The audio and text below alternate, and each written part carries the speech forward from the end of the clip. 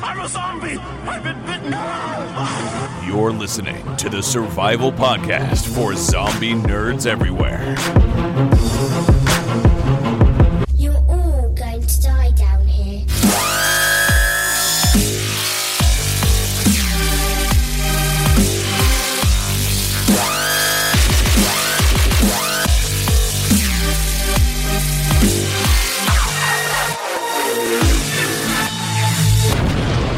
This is Zombies Ate My Podcast. Hello and welcome to Zombies Ate My Podcast. I'm your host, Ryan Murphy, and joining me, as always, the busy zombie lord, Lou Page. How's it going, Lou? I've never been more happy to own a chainsaw in my life. Yeah, a strategically placed chainsaw never disappoints, is what we'll say. Unfortunately, my chainsaw is not as big as the one in the movie we were about to talk about tonight. That's right. Yeah, it's a pretty big chainsaw. That's like an industrial chainsaw. But chainsaws come in all sizes. Some you can fit on the on your arm after you've lost a hand. But that's not the Evil Dead movie we're going to talk about tonight. We're going to talk about the newest Evil Dead Rise. Lou, it's not Rise of the Evil Dead, although that could be... No. If for those who did not get to hear our pre-show banter, I told Ryan that I keep wanting to call this movie Rise of the Evil Dead, and then going, oh no, it's Evil Dead Rise. Like, I feel like they missed out on something. Yeah. Although, I'll say this, they nailed that title intro. And yes, they just amazing. So the only thing I will say too, is the spoiler for our conversation. I feel like the throwback at the end of the movie was kind of lame. Okay. You know, I thought the book ending was interesting. It was okay. It was okay, but it wasn't great. Yeah, it's I mean, you can feel the Hulu-ness of it, because this was supposed to be a Hulu digital movie release only. It wasn't supposed to go to theaters. And I think some of that stuck around. Is that what the plan was in Canada? Because that's not the plan I heard here in America. It was supposed to be a direct to, or maybe not Hulu, it's HBO Max. It was supposed to be a streaming release. Was it really? Shifted. Yeah. It got upgraded, unlike other HBO Max stuff where it got never to be seen again, canned, if you will. But no, this was supposed to be an HBO Max thing, and they upgraded it. So I think it has a bit of that still. You can feel it in it. I'm just trying to. Yeah, it was supposed to be. So a film originally set to premiere on the streaming service HBO Max, but distributor opted to release the film theatrically first after positive test screenings. And I can see that. Like, there's a lot going for it. I kind of wish I had gone to the theater to see this, but like the cards just didn't line up for me. By the time I was free to go see it, it was already out of theaters because things don't stay more than like 2 weeks. No, you're right. And we will talk about Evil Dead Rise in a little bit. We do have a little bit of news to get to, so let's chat about that. The virus has completely devastated over 150 of the world's major regions and is spreading rapidly.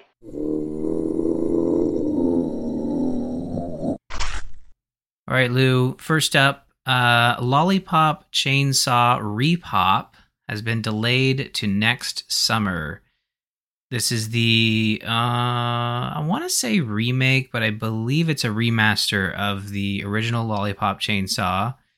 It'll have, I think what was interesting about this is a game that had a lot of licensed music.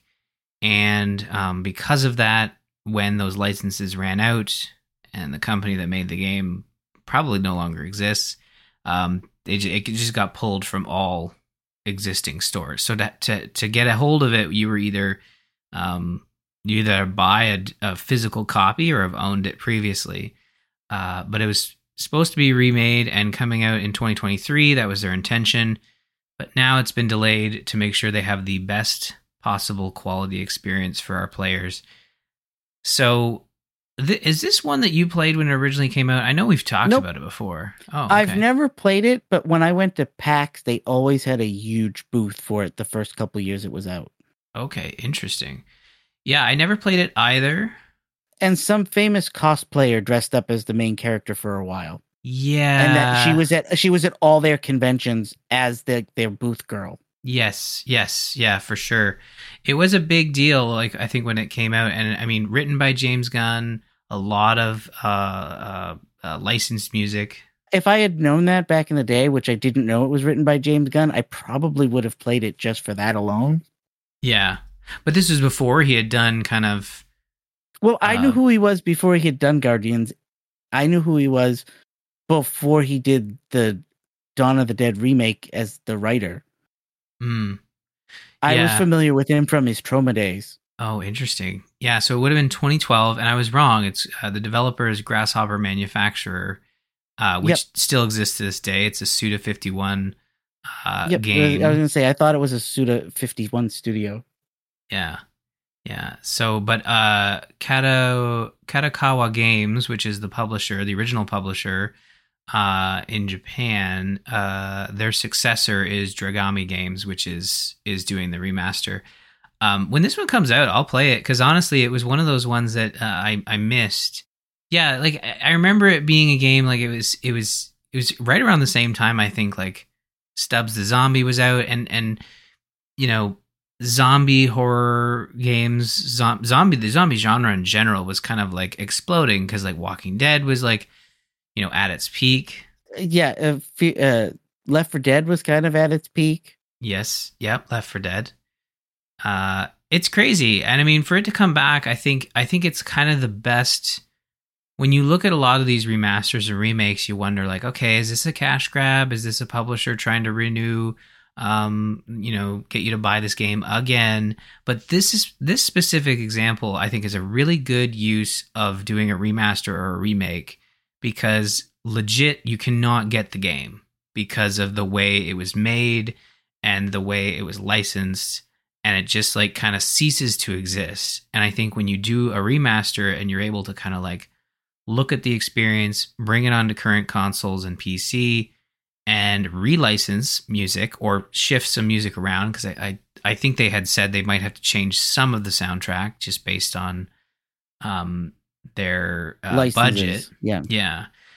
So yeah, it'll be interesting. I'm looking forward to it. I'm excited to play it. I've never played it before. I don't even know like what your options are these days to play it. I don't even think it came to PC. It was a console only.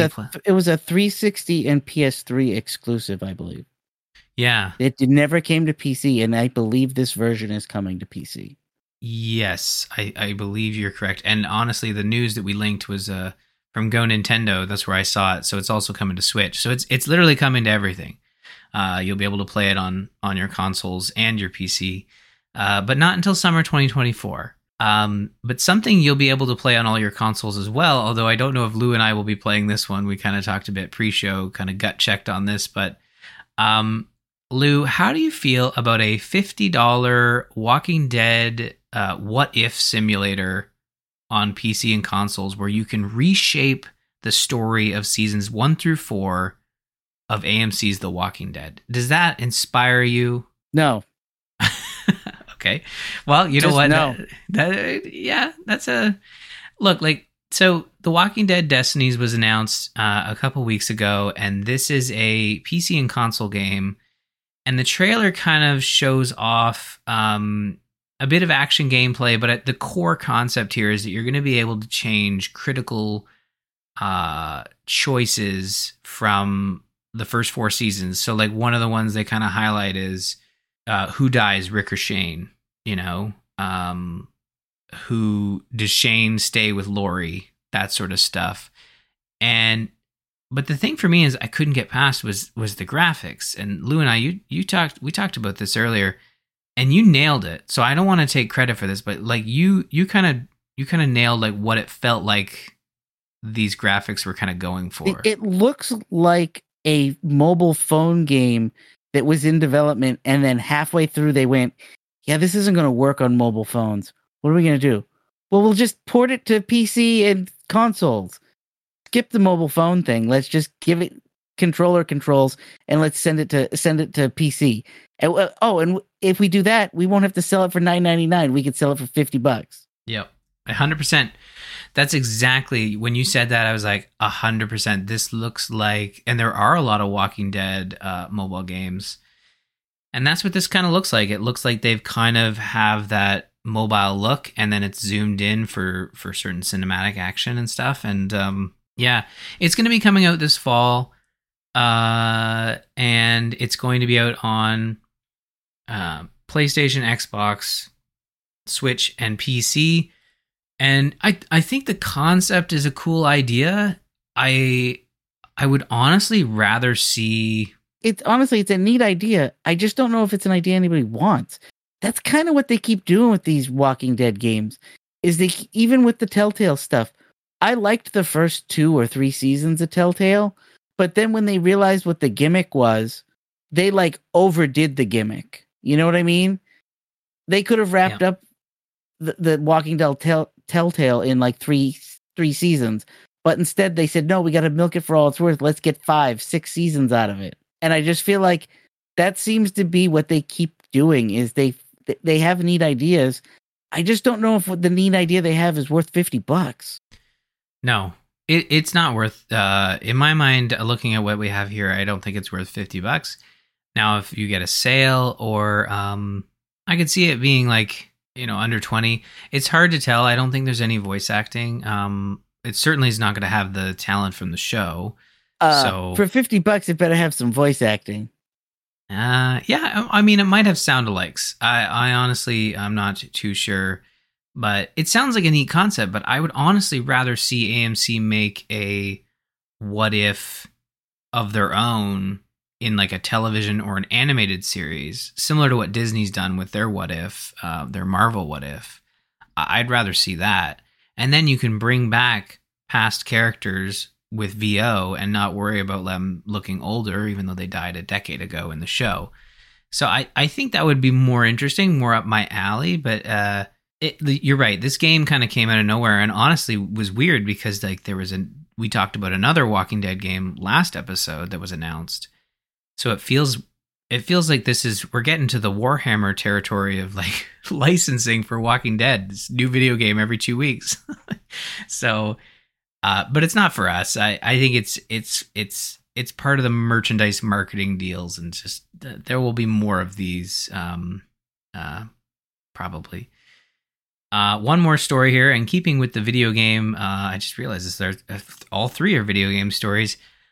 We've talked about this game before. It is the game previously known as The Day Before, but due to some licensing issues, they have to change their name.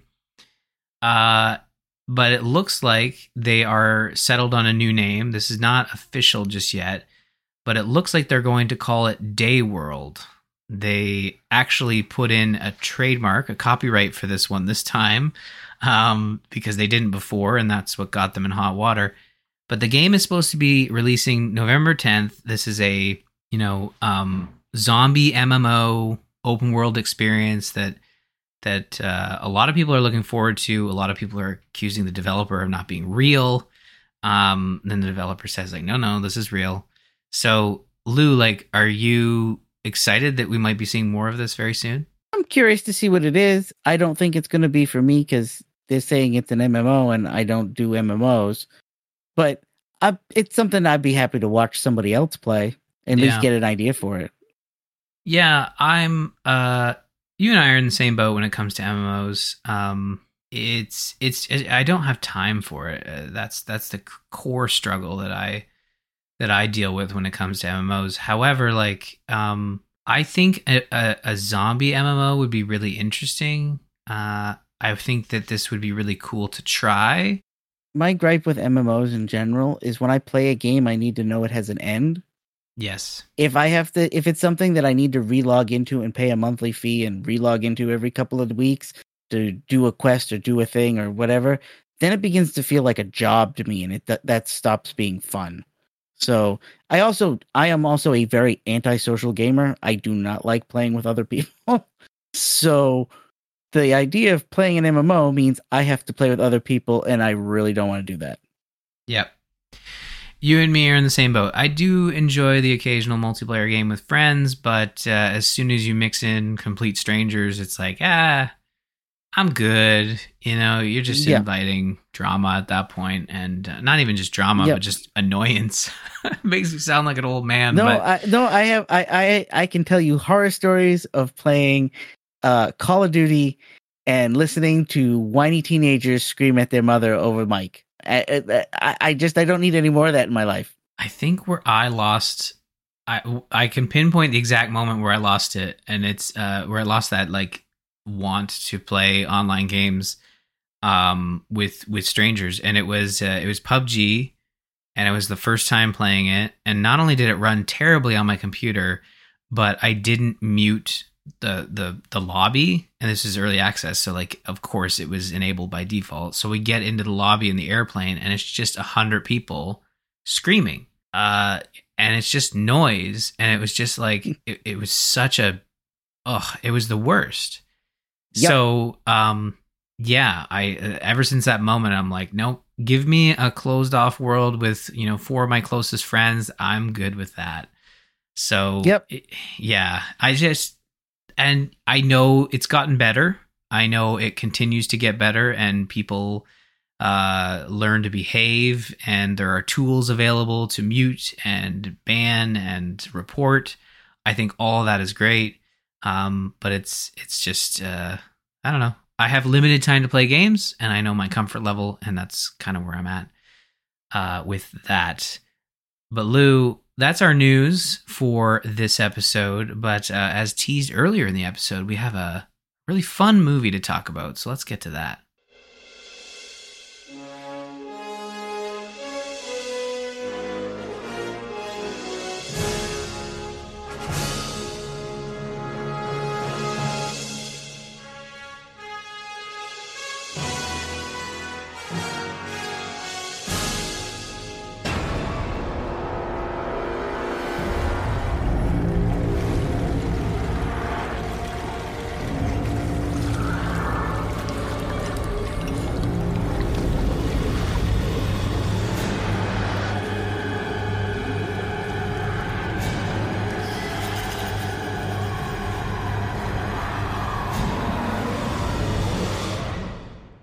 Well, if you couldn't tell from that clip, that is the intro to Evil Dead Rise. We hinted at it earlier in the show as probably sets the tone really well with the intro, uses the Rise part of the title very well, and the late intro, the late title card, just perfect for this film. Even if the start to the movie is a very direct nod to the original. All the Evil Dead movies, except for, I guess, Army of Darkness that came before it, with the sort of cabin lakeside scene. But this specific one, Evil Dead Rise, a twisted tale of 2 estranged sisters whose reunion is cut short by the rise of flesh-possessing demons, thrusting them into a primal battle for survival as they face the most nightmarish version of family imaginable. And, not since Resident Evil 7 have we seen a family so deadly. So Lou, where did you want to start with this? Did you want to start with the intro and the nods to the original Evil Deads? When it began, I wasn't sure if this was going to be a flash forward or a flash back, but I liked the fact that it was that when it ends, they kind of let you know that it was 24 hours before what we were going to experience in the movie. Yeah. And again, it all feels very, very original Evil Dead. I was very happy with it. I was like, oh, this is kind of cool. I like what they're doing. This is clearly not going to be our main characters, but we're getting a little 5-minute vignette. I can take this. It was good. I was curious as to how they were going to say that the darkness, the evil spirit ended up in the woods. So we'll get to that at the end. I don't want to share my thoughts on that yet. Mm-hmm. Yeah, it's that intro scene. I even question, like, is that the cabin, like the original cabin? And I realized no, the original cabin is very much more It's rustic. gone, I think. Yeah, well, it's probably been destroyed several times. I think Well, like I believe the original cabin was almost half built by the original cast. So yeah.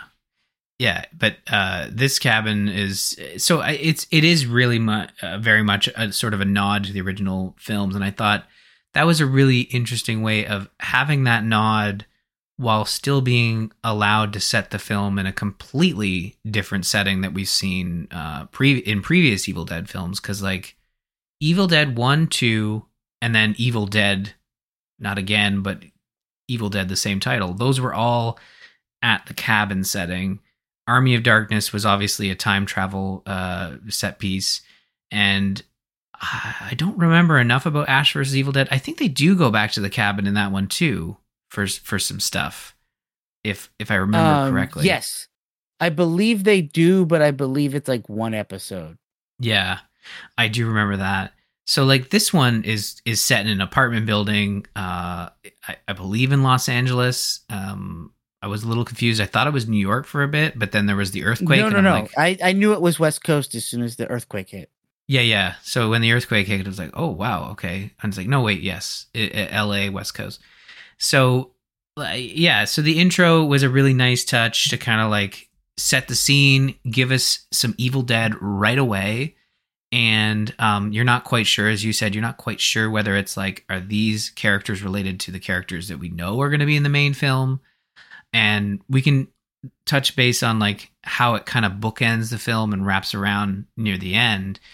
But the movie really gets going when there is the earthquake, and we're introduced to our characters, this family that's kind of is in a very rocky patch.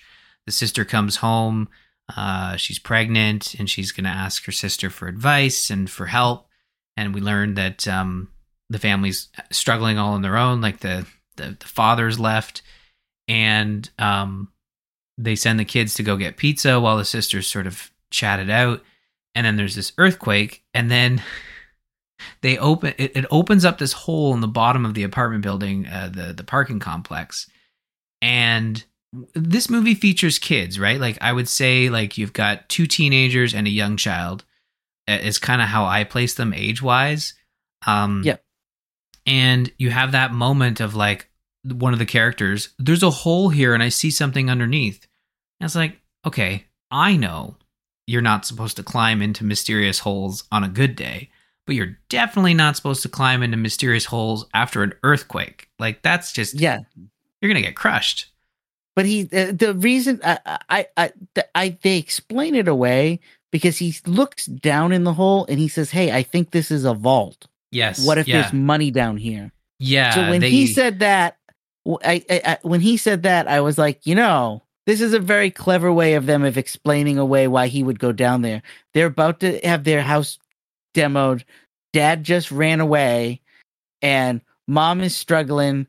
Aunt's struggling. They just went out to get pizza in their crappy car. What if I was presented with the possibility of a ton of money? No, that's true. Yeah. It might make me think twice. Once I got down there and saw the creepy stuff, I'd have been like, nah, I'm leaving. Yeah. You wouldn't have grabbed the book with a bunch of teeth and clearly like that's not leather. No? Okay. No. That's a smart move. Yeah, no, but that's a good point. And I think I'm glad you mentioned it because it does because the issue with all horror films, all films in general, and we've talked about this with The Walking Dead, is that the genre treats kids like idiots, and occasionally doesn't leave an explanation there. And it's like, well, we need them to make a mistake. I know, get the kid to do it. We can always write that in. That's no problem. And I mean, Lou and I are both raising kids at this stage, and they're not stupid. They're smart. They will make mistakes, but they're not. Oh yeah. No, they're not stupid. Yeah. I'm learning that real fast. Yeah. And honestly, like, it's just it kind of feels like lazy writing. Like, don't get me wrong, like there are people that make mistakes, there are kids that make mistakes, it happens. But I love the way, I'm glad you brought it up, because it really frames it in a way that's like, okay, I can see that. And if they are about to lose their home and they really set that up as like, we have to move, but we don't know where we're going, and we're kind of left like optionless. And now clearly, like the mom can tell, like, I can tell the sister you're here because you need help, and like we can't even help. We're struggling to help ourselves now. So Right. And I got the sense that the kid that went down there, he was the oldest, or maybe like close in age to He's the oldest. Okay, yeah, then that makes sense too, right? He probably feels like a sort of a responsibility there. I get that. But yeah, he grabs the stuff. He grabs like some records, and he grabs the book, of course. Now, Lou, like, let's talk about the book a bit here. This book, in case you were wondering, the Book of the Dead. So that's the Book of the Dead.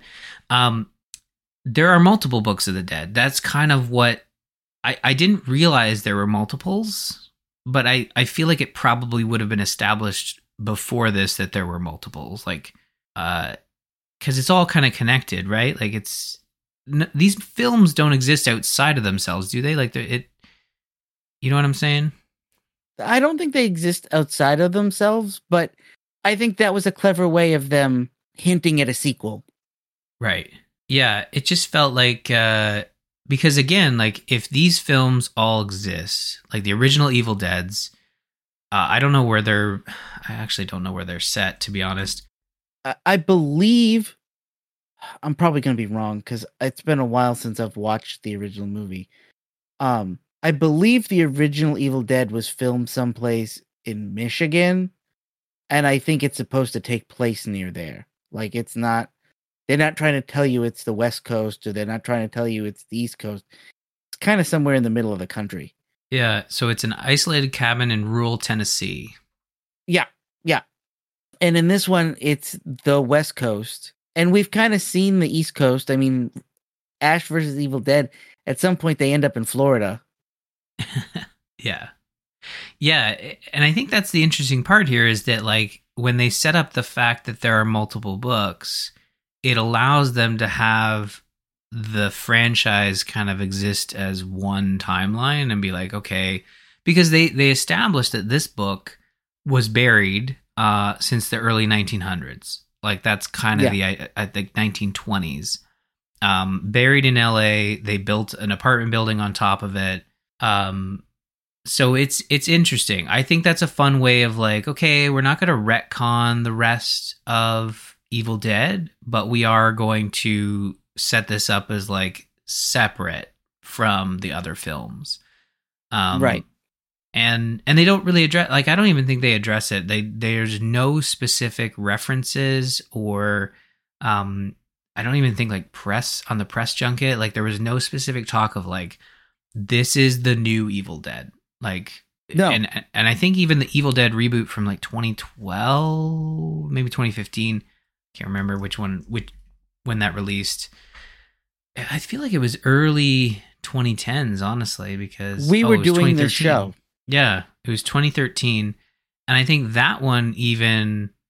Wow, it's crazy to think that this movie is 10 years after the last one.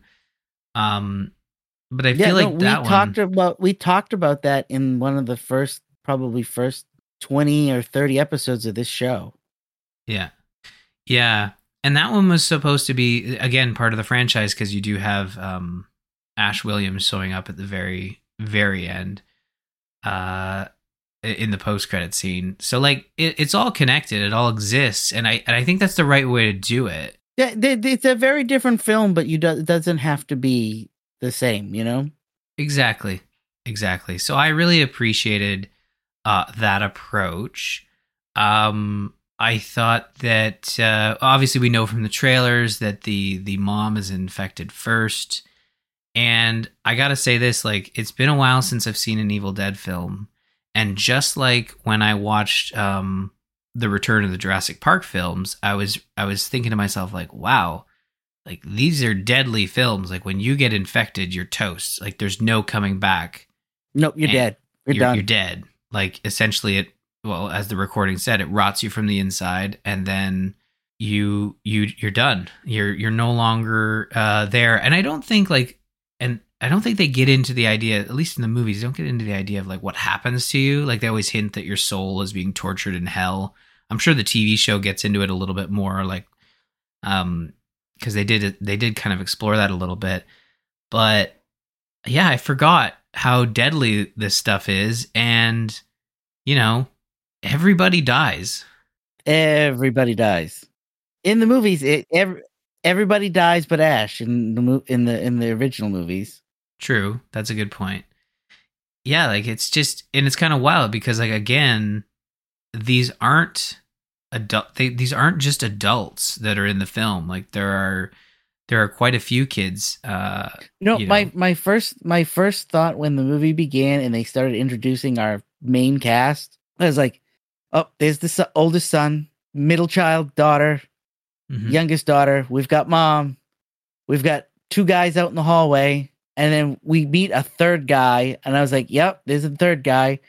And then we meet the sister who comes. And I was like, I've already seen her holding a chainsaw in the trailer. So I know she's going to make it to the end of the movie at least. I was like, all right. So I said, do they dare to kill the youngest child? No, I don't think they'd do that because I think that would ruin the movie if they killed the youngest child. What are they going to do? They're going to kill every one of these kids off. And lo and behold, that's exactly what they did. I knew as soon as it started rolling, I was like, yep, he's the first one that touched the book. He's dead. Then the other daughter was kind of annoying. I was like, oh, she's going to die too. I was like, they're going to let the youngest kid and the sister survive. You're right. In terms of like crafting a film that people aren't going to hate, you do have to have the youngest child survive. You have to do one of two things. You have to kill the child early in the movie as like the first death to shock you. Yeah, The Last of Us setup. Yeah, yeah. You have to do that, or you have to do it at the very end of the movie as like a thing to talk about. And I didn't see them killing the kid off as the kid kept getting away and just barely dying. And I was like, yeah, this is gonna end with them getting away. It can't end with them with the youngest daughter dying. No, and I think that's also a staple of all the Evil Dead films, is that someone at the end of this always walks away. It's usually Bruce Campbell, but in this case, it's not. I have only one kind of gripe about the movie, I guess.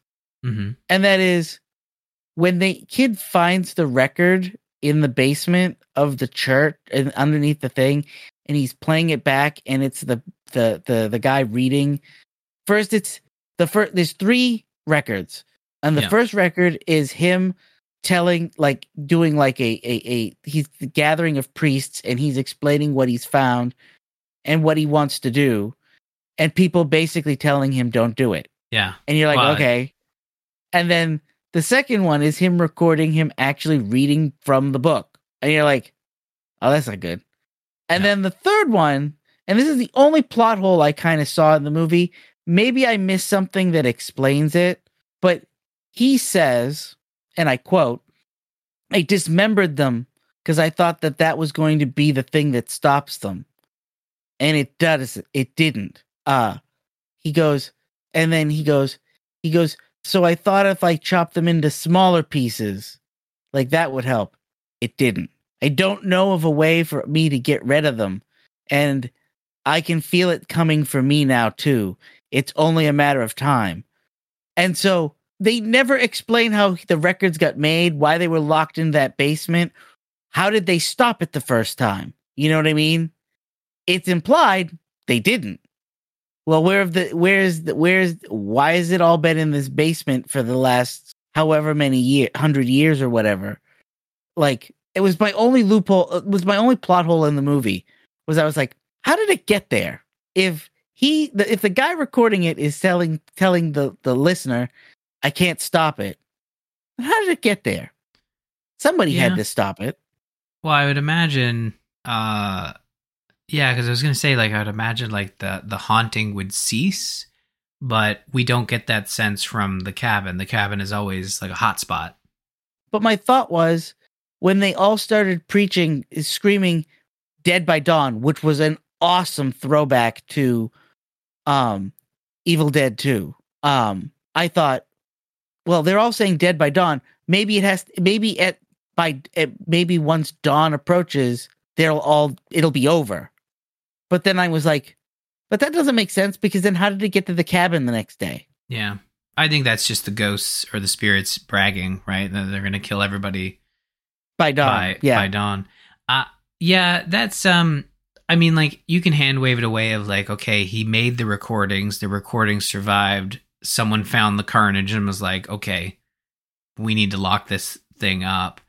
But you're right, it's a bit of a loophole, and I have some other issues, like, with the recordings specifically. Like, we talk about characters making stupid decisions. Our main character is listening to the third album with headphones on while the haunting is taking place, and her nieces and nephew are being attacked.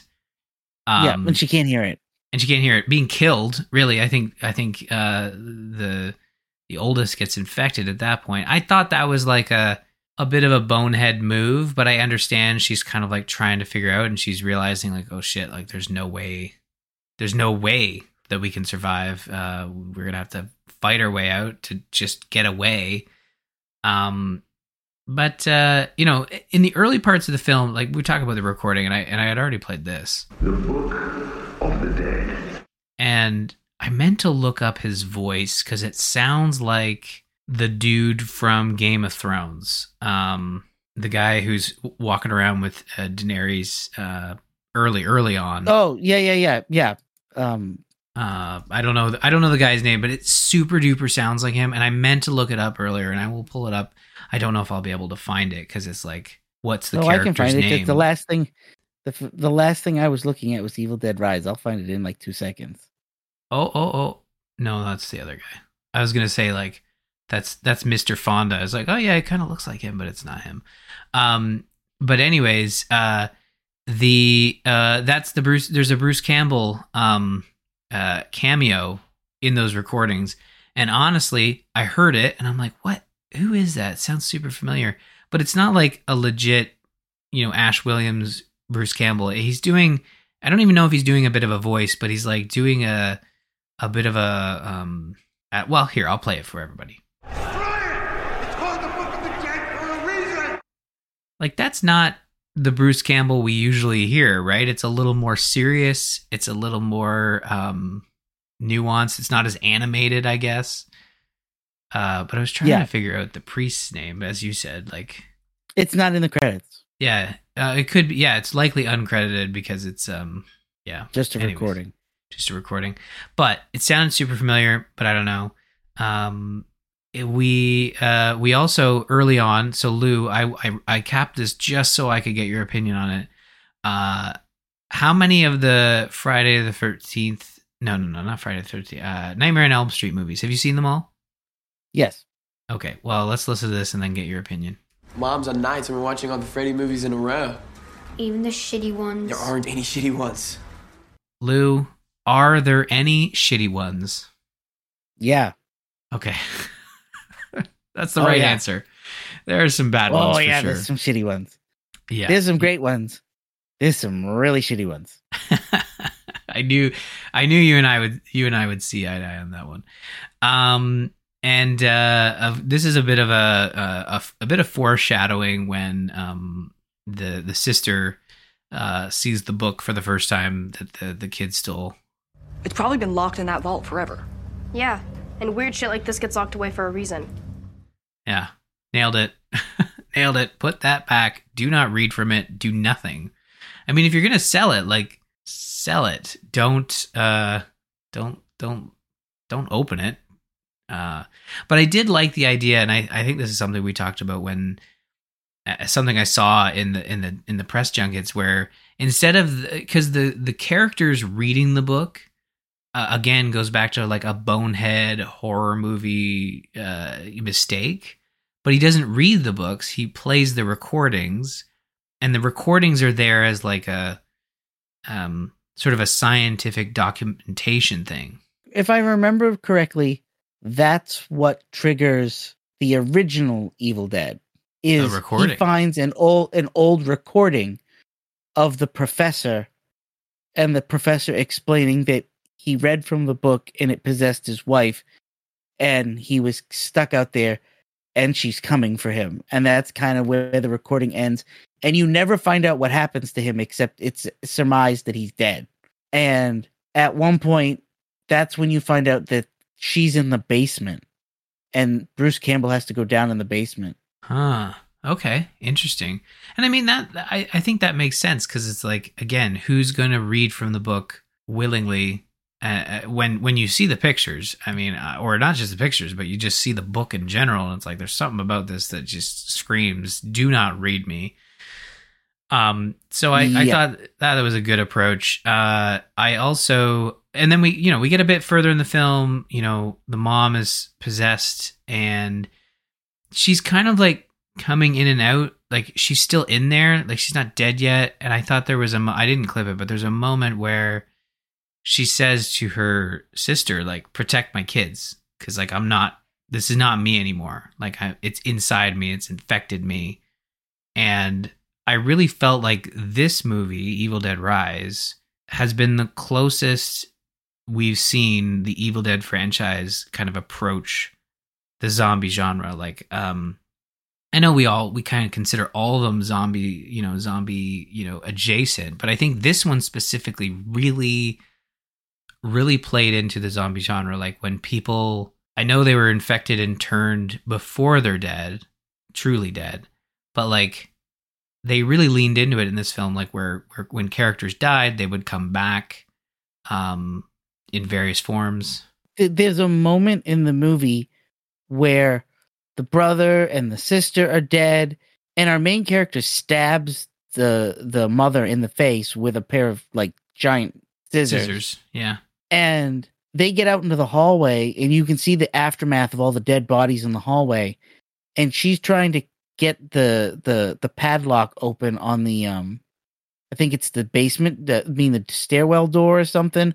Something's padlocked shut, and she's trying to get it open. There's an apartment that was empty that has the fire escape. Yeah.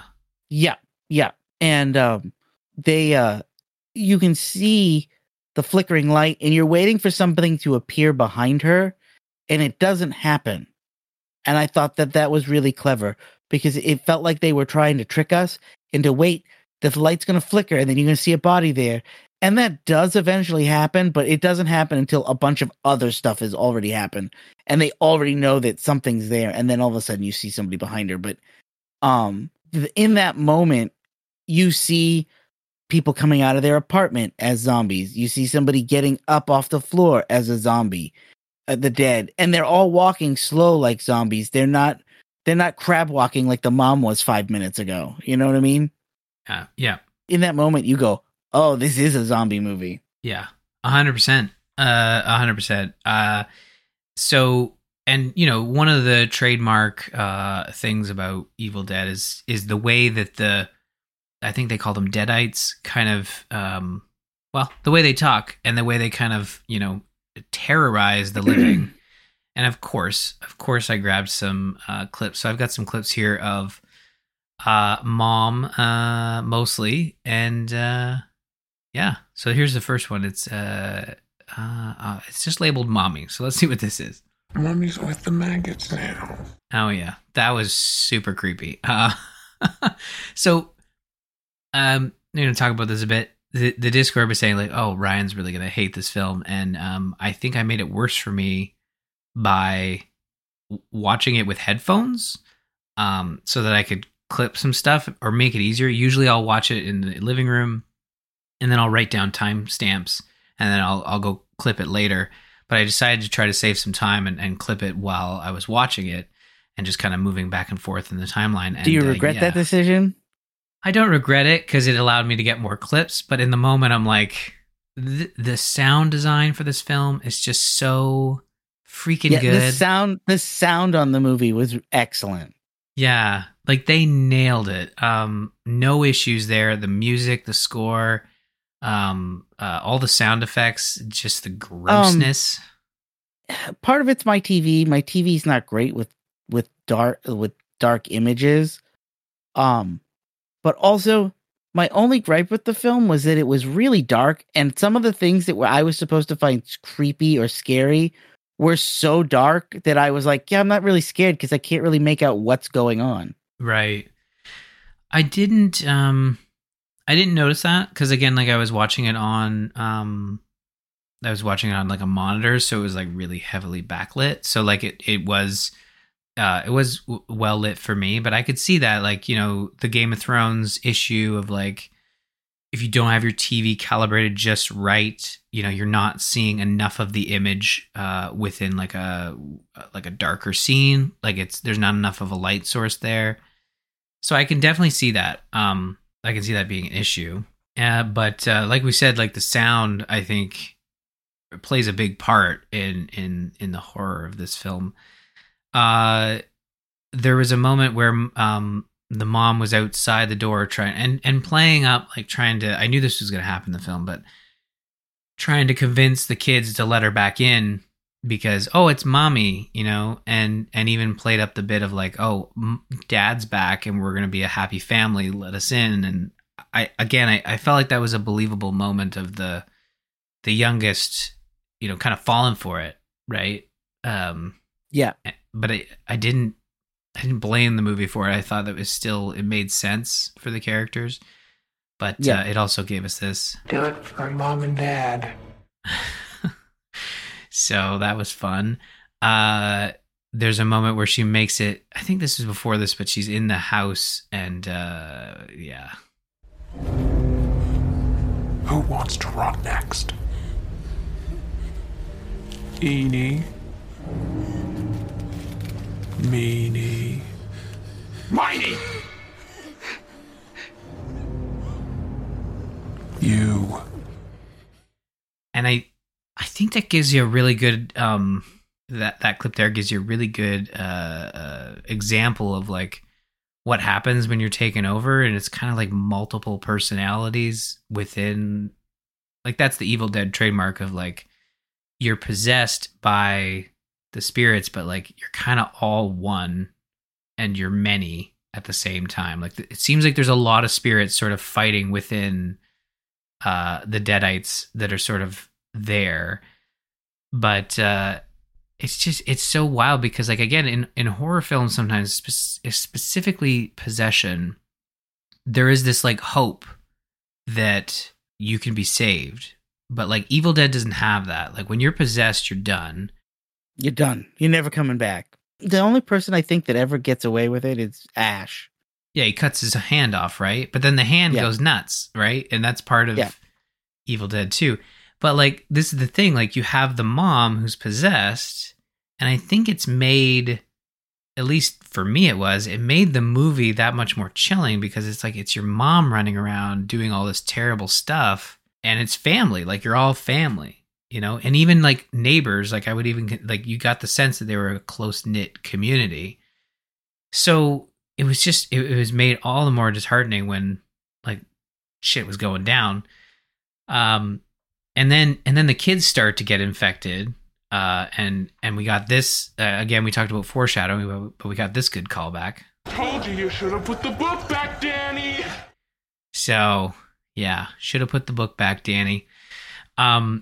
Her character getting infected, and I like the way they kind of called back to like what was going to happen to the character by like showing the book sort of like flapping to the page that would display like what was going to happen, and hers was like some sort of like worm infestation in the stomach, and it was bad. But her character as a Deadite had a lot of interesting visuals, specifically like when she was like wrapped up in the blanket and kind of floating around the apartment afterwards.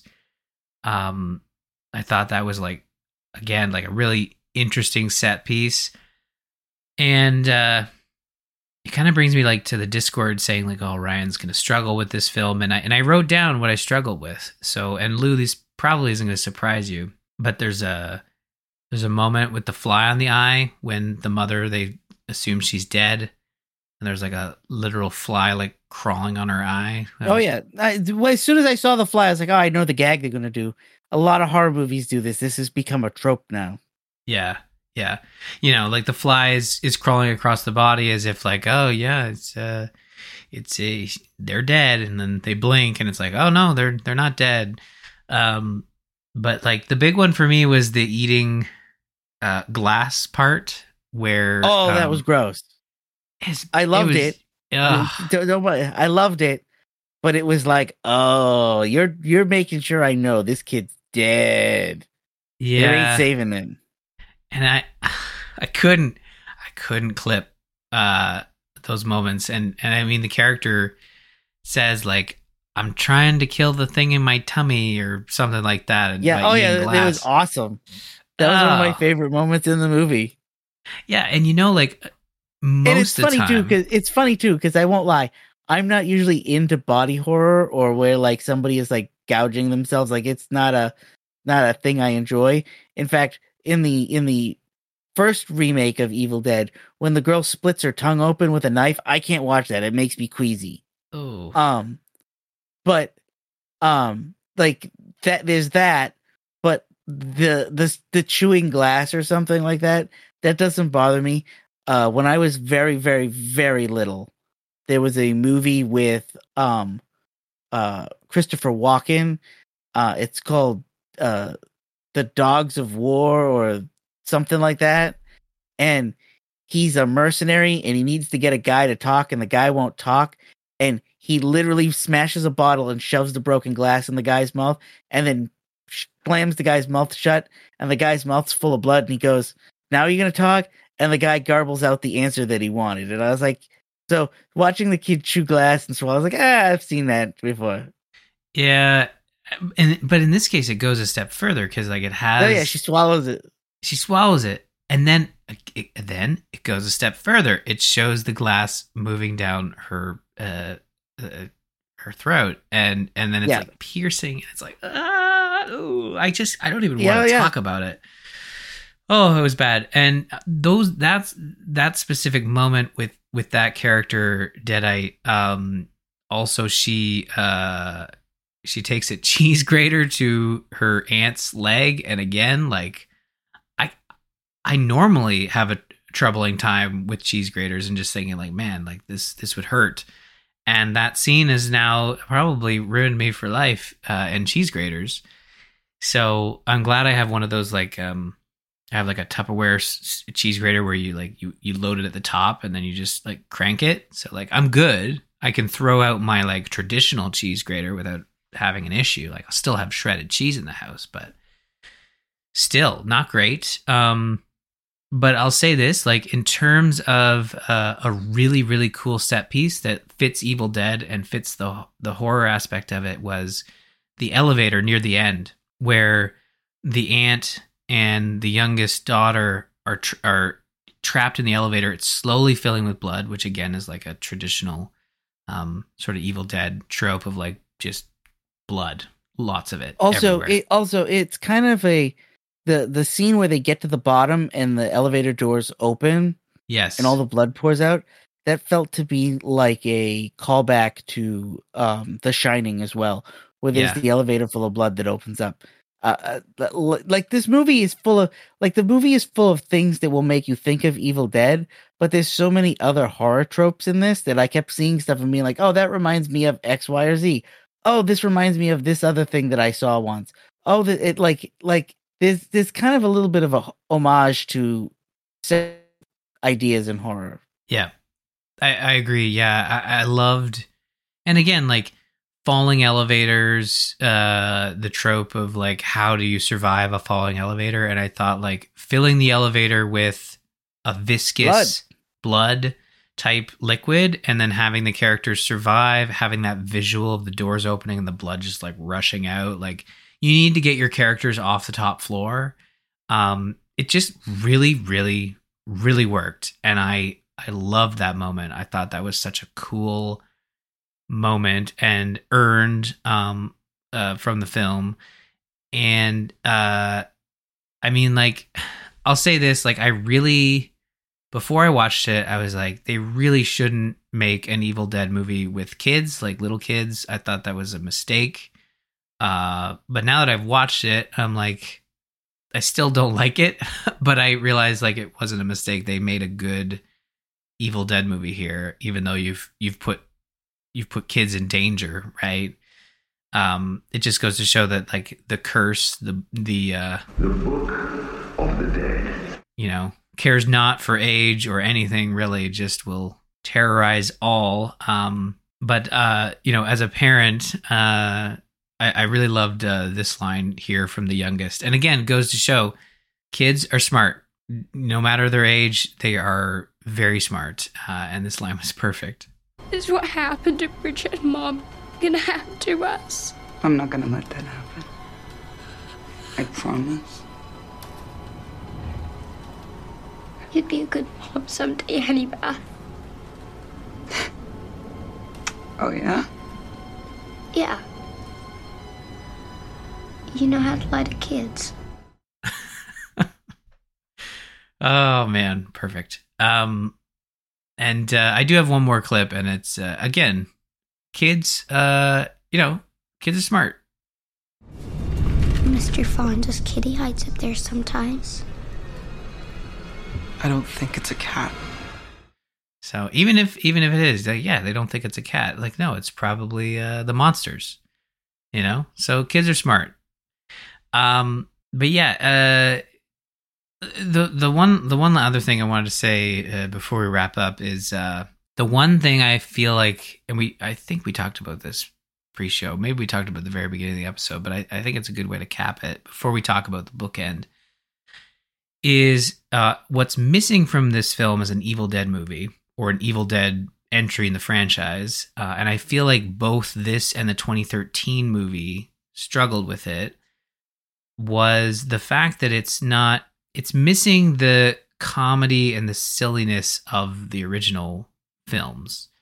And I think we can, and Lou, you had sort of pinpointed that, like, it is the fact that Ash Williams isn't in it. Like, they don't have a replacement for that character. And I don't think they can.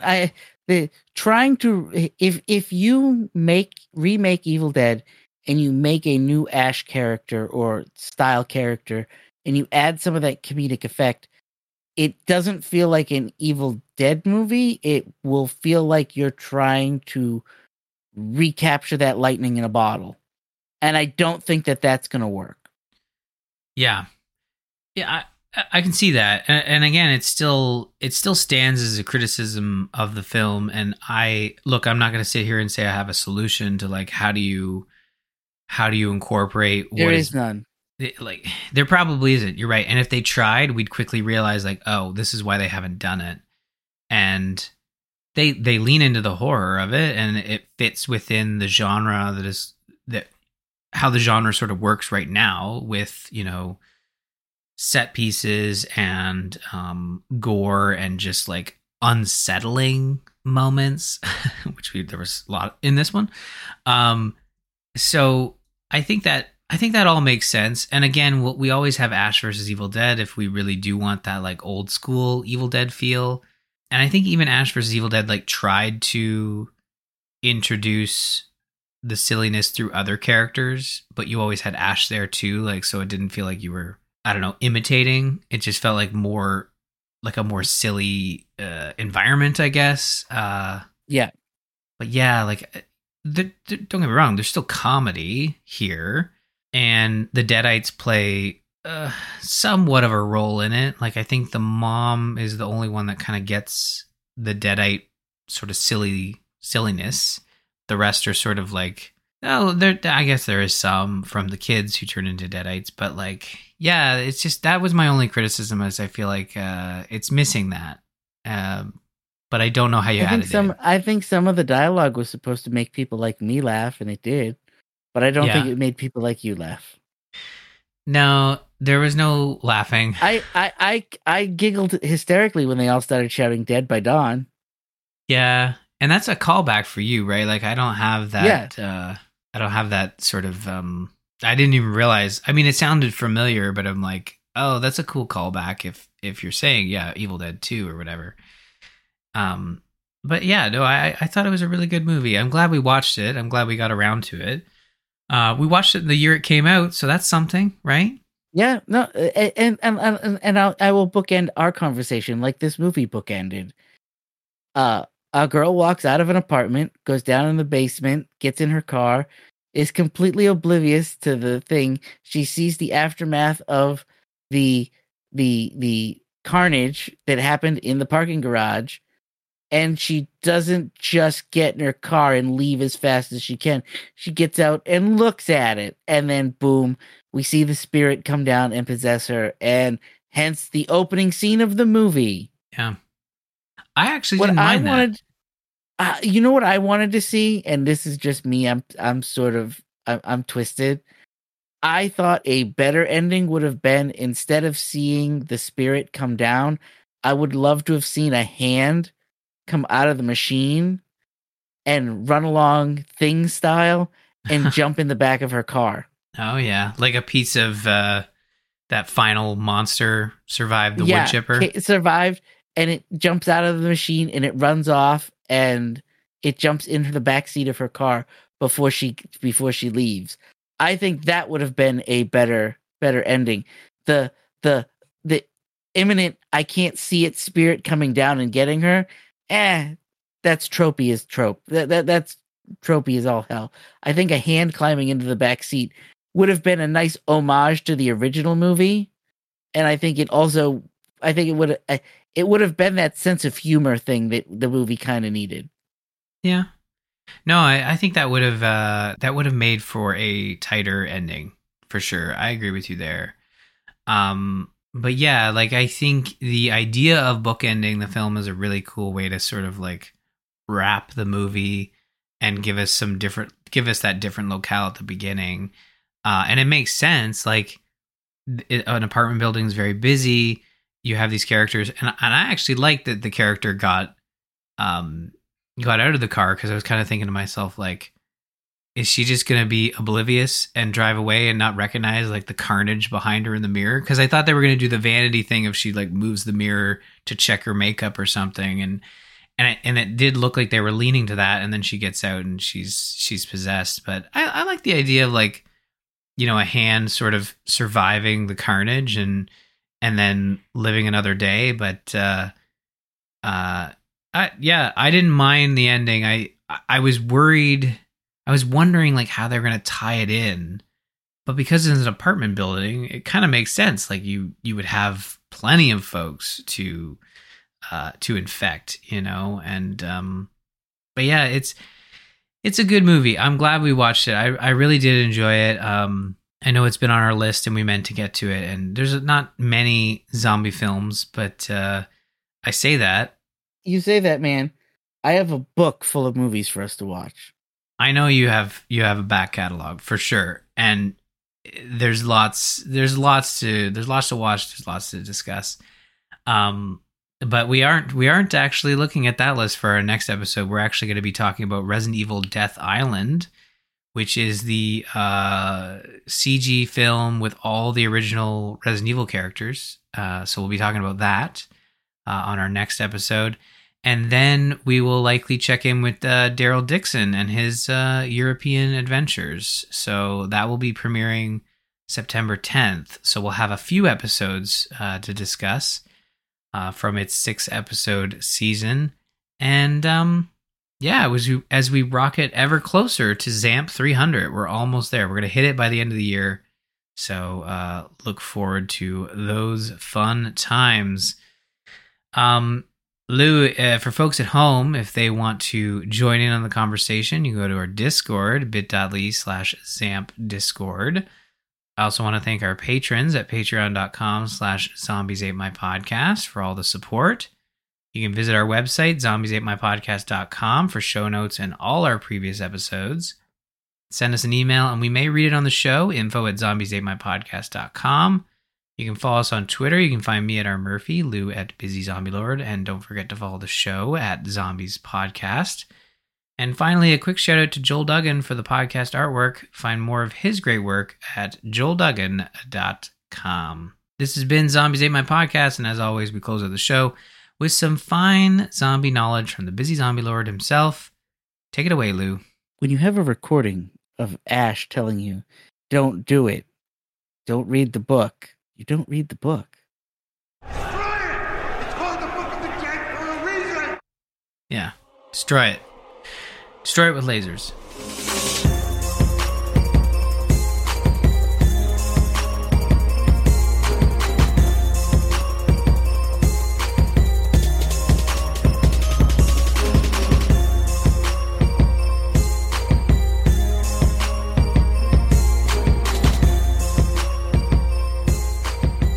Like, that's another thing that gripe me about the movie is, it's called the Book of the Dead. It seems to be causing all this chaos. Why didn't you burn it? I don't know. Start that stove and throw the book on top of it and let's get the hell out of here. Wasn't it immune to fire? Didn't they try that? Maybe they did and I missed it. Not in this movie, but I think they've previously tried it. No, Ash tries to burn it and it ends up getting pulled out of the fire. Well, hey, if folks are still listening, we're still here. Yeah, if you're still listening, Ryan and I have a little treat for you. Yes. There's a big video game that came out early August called Baldur's Gate 3. Lou and I are both playing, and I figured, hey, rather than our 30-minute pre-show where we talk about what we're doing in our lives, which includes this video game, this massive video game, I figured, hey, let's take 10, 15 minutes to discuss a little bit of it in the post-show. So folks who aren't interested in Baldur's Gate 3, you've already left because you're like, oh, what's this? I got my zombie fix, I'm out. But for those who are playing Baldur's Gate 3 and want to know our thoughts, thought this would be a fun little post-show. So Lou, I'll start with you. I feel like I've been talking a lot. So how are you? Where are you at? We'll keep spoilers to a minimum, but where are you at in the game? How are you playing it? I just finished the Goblin camp, and I'm looking to find my way to the tower. Nice. Like I'm literally looking for the entrance to get to the tower. To get to Moonrise Towers, right? Yeah. I was trying to find the Underdark path, and this is my only gripe. What my major gripe with this game is they don't do a very good job of telling you where the hell to go. Yeah, I noticed that too. This is such a large game that I have kind of thrown away my like misgivings of like Googling stuff, because I'm like, I'm gonna play this once, I'm gonna enjoy it, and I'm not gonna be frustrated trying to like find everything on the map. I'm gonna Google it if I'm lost. So that's how I've approached it. I have a question for you though. Sure. What class are you playing? So I'm playing a bard.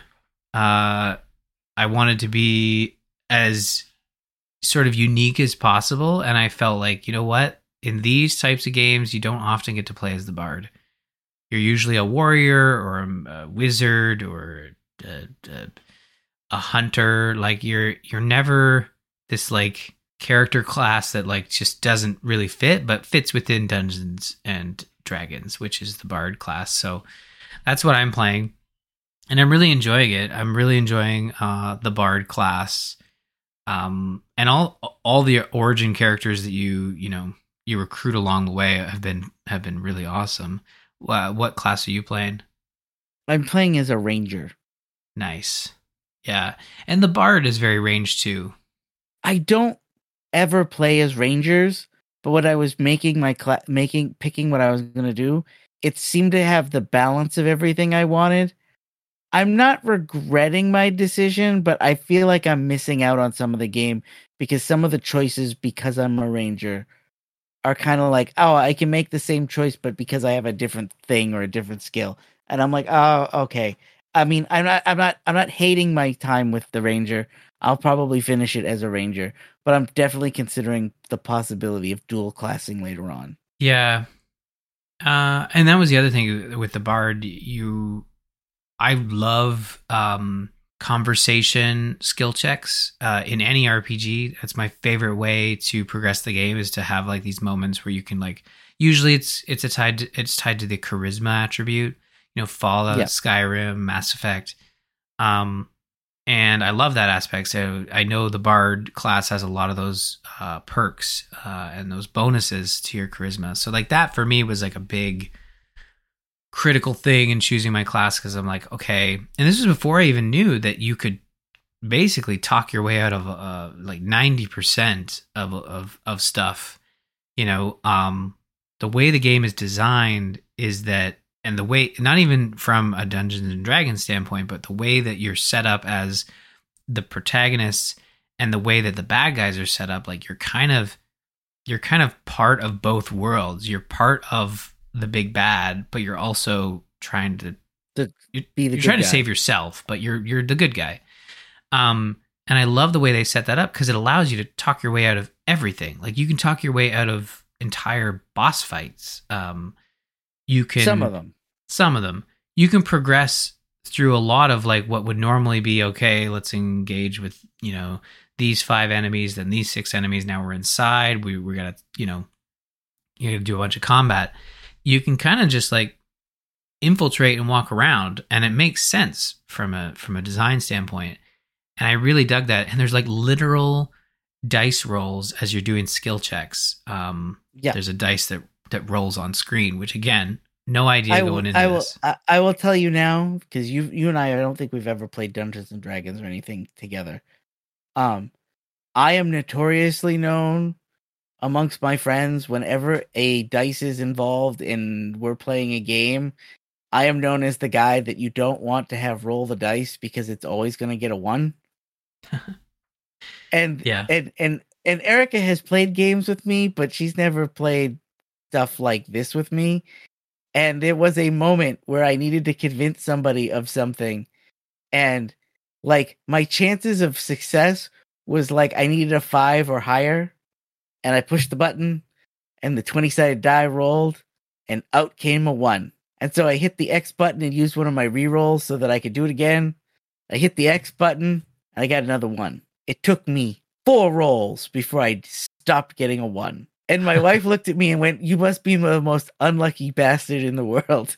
Yeah. No, and there's luck protection in the game, which is enabled by default. So eventually you're gonna get a better roll, but some folks turn that off for not me. Not you. I need all the help I can get. Yeah. So where I'm at in the game, I've progressed through the game quite a bit. I'm in Act 2 right now. And I gotta say, my favorite thing about the whole experience is the conversations. I remember, reminds me a lot of Dragon Age Origins, which is fitting because Dragon Age Origins, made by BioWare, was sort of their follow-up to their literal Baldur's Gate games that they made. Yeah. When they lost the license, and they kind of decided, oh, let's make our own Dungeons and Dragons adjacent system. And my favorite part about that game was progressing through the story, having conversations with your companions. And this one has that to a crazy degree, where like you do anything and like you talk to all your characters. They all have something new to say. And the visuals in this are just stunning, in the sense that like in normal gameplay, it's kind of like, it's mostly zoomed out. It's like an isometric feel. But then when you have conversations with any character, it's zoomed right in, traditional gameplay. I have a question for you, though. Yes. What are you playing it on? I'm playing it on my PC, and I've dabbled on the Steam Deck. Okay, because I'm playing exclusively on the deck, connected to my TV. Oh, okay. And I will say this: you are getting much better visuals than I'm getting, and God, do I hate the control scheme, but I'm making it work. Yeah, I did dabble with the controller, and I know folks who are playing it on PC with the controller. And I'll say the one thing the controller has over the keyboard and mouse is the direct control of your characters. By default, you have direct control over your characters with the thumbstick. So when you move, the character moves. With mouse and keyboard, it's a little bit more of a weirder implementation for direct control. You have to like hold down the mouse and drag to have your character move. But there is point and move controls as well. That's the main way of moving your characters. But I do miss that direct control. But you're right, on Steam Deck, like, it's Steam Deck verified, but you can tell the Steam Deck is like struggling with it. Oh, I've had it crash on me a couple times. Yeah, it's a beefy game. Shouldn't surprise you. And it's buggy. Like, even like there was on the deck, there is a 50-50 chance when I load up the game and I press the A button to get to the menu where I can pick continue where I left off, that the controller won't even connect. Yeah. And then I have to hit the Xbox logo to bring up the Steam Deck options again. And then there's a 50-50 chance that doesn't load and I have to just get up and hard boot it. That's happened to me enough times that I'm like, really? I experienced that with the controller as well, because I was trying to see how it ran on the Steam Deck, and I did run into that issue where it felt like the game was such a resource hog that it was like it didn't load the controller input. So I couldn't even get and I had it docked. I couldn't even get it to recognize. I had to actually like restart the Steam Deck to get it to recognize the controller. Right. But like that aside, like I haven't had any issues with it running on the PC.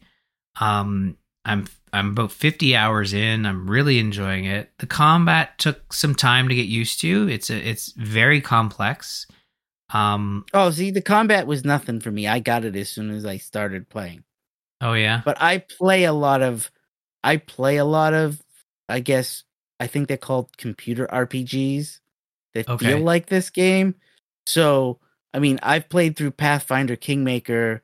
I've played a bunch of Pathfinder Wrath of the Righteous. The prior games that this team made, which are the hell is a series of games Divinity. called? Divinity. Yeah. I have played Divinity 1 and I watched I had a roommate play through Divinity 2. So I understand 90% of what's going on in this game. That's not an issue for me, combat wise. But my question for you, sir, is: have you got a romance going on yet? Yes, yeah. The developers weren't joking in that when they said that this game, the characters are very interested in each other. Especially early on, because I play positive, right? Like I'm a positive person when I play the game. I'm usually choosing the options that are the most positive dialogue options. Like, hey, we're gonna be best friends. It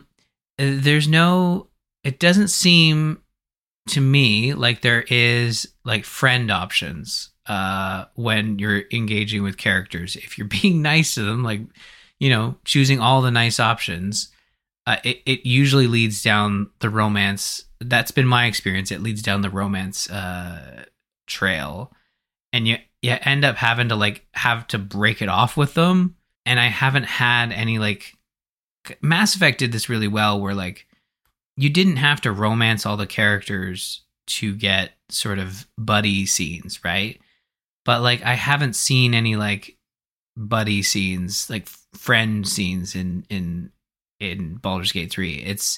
It's usually just been what is like the romance. So you can like romance all the characters and see a lot of those scenes in your first playthrough if you want to, and there's no repercussions until you do choose to settle down with somebody. I think there is a point where you make a choice, right, later on in the game. Yeah. But yeah, I haven't noticed any, like, you know, me and Karlak are best friends, right? Like I haven't seen those scenes yet. There's obviously like some what are they called? Companion quests, I think they're usually called, where you do have like a specific quest you're doing for that character, and there's some there's some friendly dialogue there. It's not necessarily like a romance option, but I have noticed that a lot of the character interactions do lead down that romantic path, which is fine. I wish that, like, when you decided you don't want to go down that path with that character, then there is like another, you know, path of like like Mass Effect, my favorite relationship was like between Shepard and Garrus, who were just like the bestest of friends. That was really cool. And I haven't gotten that from this game. I don't know if maybe I'm playing wrong. I don't know. Like, have you noticed any different? No, but what I've noticed is I don't talk to my party members very often. Oh. I don't. Or at least I haven't. But I was warned ahead of time because I have a friend who's playing this as well. And he literally messaged me and was like, "So I want to warn you. I saw you playing." I said, "Yeah." He goes, "Be careful of what's the wizard guy's name? Gale. Gale. He goes, be wary of Gale." And I was like, "Why?" He goes, "I thought I was just trying to be Gale's friend." He goes, "Now I'm locked out of all these other options because it says I'm in a romantic relationship with him." Oh, he goes, yes. "And I don't know how I ended up there because I didn't make any choices that I thought meant that I was in a romantic relationship." Yeah. Well, it was it's specifically in that goblin part, like after the goblin camp, there is this party scene, and you can talk to all the characters. And I talked to Shadowheart first, and then after that, when I talked to everybody else, everyone was like, "Oh, so you and Shadowheart are getting close?" And I'm like, "Oh, well, I mean, I just talked to her first. Like, I mean." Wow, word travels fast around this camp. Like everybody in camp made a reference to it, and again, like a game that has all these infinite amount of choices and things that affect each other. I talked to Shadowheart last. Yeah, when that happened, and I was like, and then I remembered what my friend had told me about Gale, and I said, "Yeah, let's get this romance going with Shadowheart fast." I don't like any of my other options here. I don't really even like her either. Like here's the thing. That goblin party, like after the goblin camp, the party that you have, I hadn't recruited all the characters that you could get in Act 1. I didn't have Will or Karlak. So I honestly feel like I was missing parts of the game. I have gotten some scenes with Will, but I haven't gotten any scenes with Karlak. I feel like maybe I didn't address her issues from Act 1 until Act 2. So I missed that opportunity to sort of progress her story in Act 1, and I wonder if that kind of locked me out of some options it there. Might have. But it might have. And that's fine. I will say this right now. Who is your party? Well, I'll ask you this question. Who's your main party? Well, Shadowheart's always in there. I've set her up as sort of You need a healer. Yeah. Need a healer, and I also really like Shadowheart. But yeah, healer. Have you reclassed anybody? No, I haven't done that. Look, I'm not. I'm terrible at like researching and reading these types of games. I just prefer to like play the game. I am too. I usually just stick with whatever they assign people and whatnot. But I was advised that Shadowheart as a cleric is okay, but a paladin does almost as much healing as a cleric, and it makes her a better fighter. So reclass her as a paladin instead of a cleric. So that's what I did. Oh, interesting. Yeah, like with Shadowheart, I had someone say like, "Oh, well, you have to use like these specific skills." I think it was like Spirit Guardians, which has like a bunch of rotating guardians around you, and it's like an aura effect, and it does a lot of damage, and basically makes Act 2 super easy because there's a lot of undead. And then also Spirit Weapon, which is a bonus action and allows you to summon an additional sort of weapon to that has its own initiative and turn right. Yeah, and that really helped. But Shadowheart's always in the party. I always try to have Karlak in the party because I love her. She's awesome. Like anytime she talks, anything that means that I don't have to have the green chick. Yeah, she grew on me, and she's really cool. So Lae'zel, it's slow going with that character, but she does there are moments later on in Act 1 and early Act 2 where it does change in a way that's like, okay, this is interesting. Like, honestly, I feel like her story as it progresses, if you lead down a specific path, is the more interesting of all the stories, you know, because her story specifically dealing with the Githyanki, I think is the name of the race.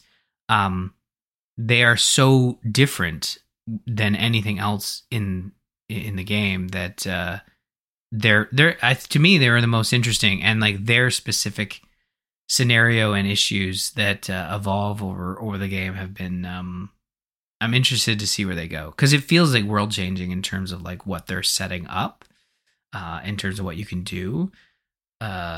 So she grew on me pretty quick, and but yeah, in terms of the party, Shadowheart, my main character, Karlak, and then that third slot I usually just swap in and out depending on story, and because there's a lot of story that will occur depending on what characters you have with you.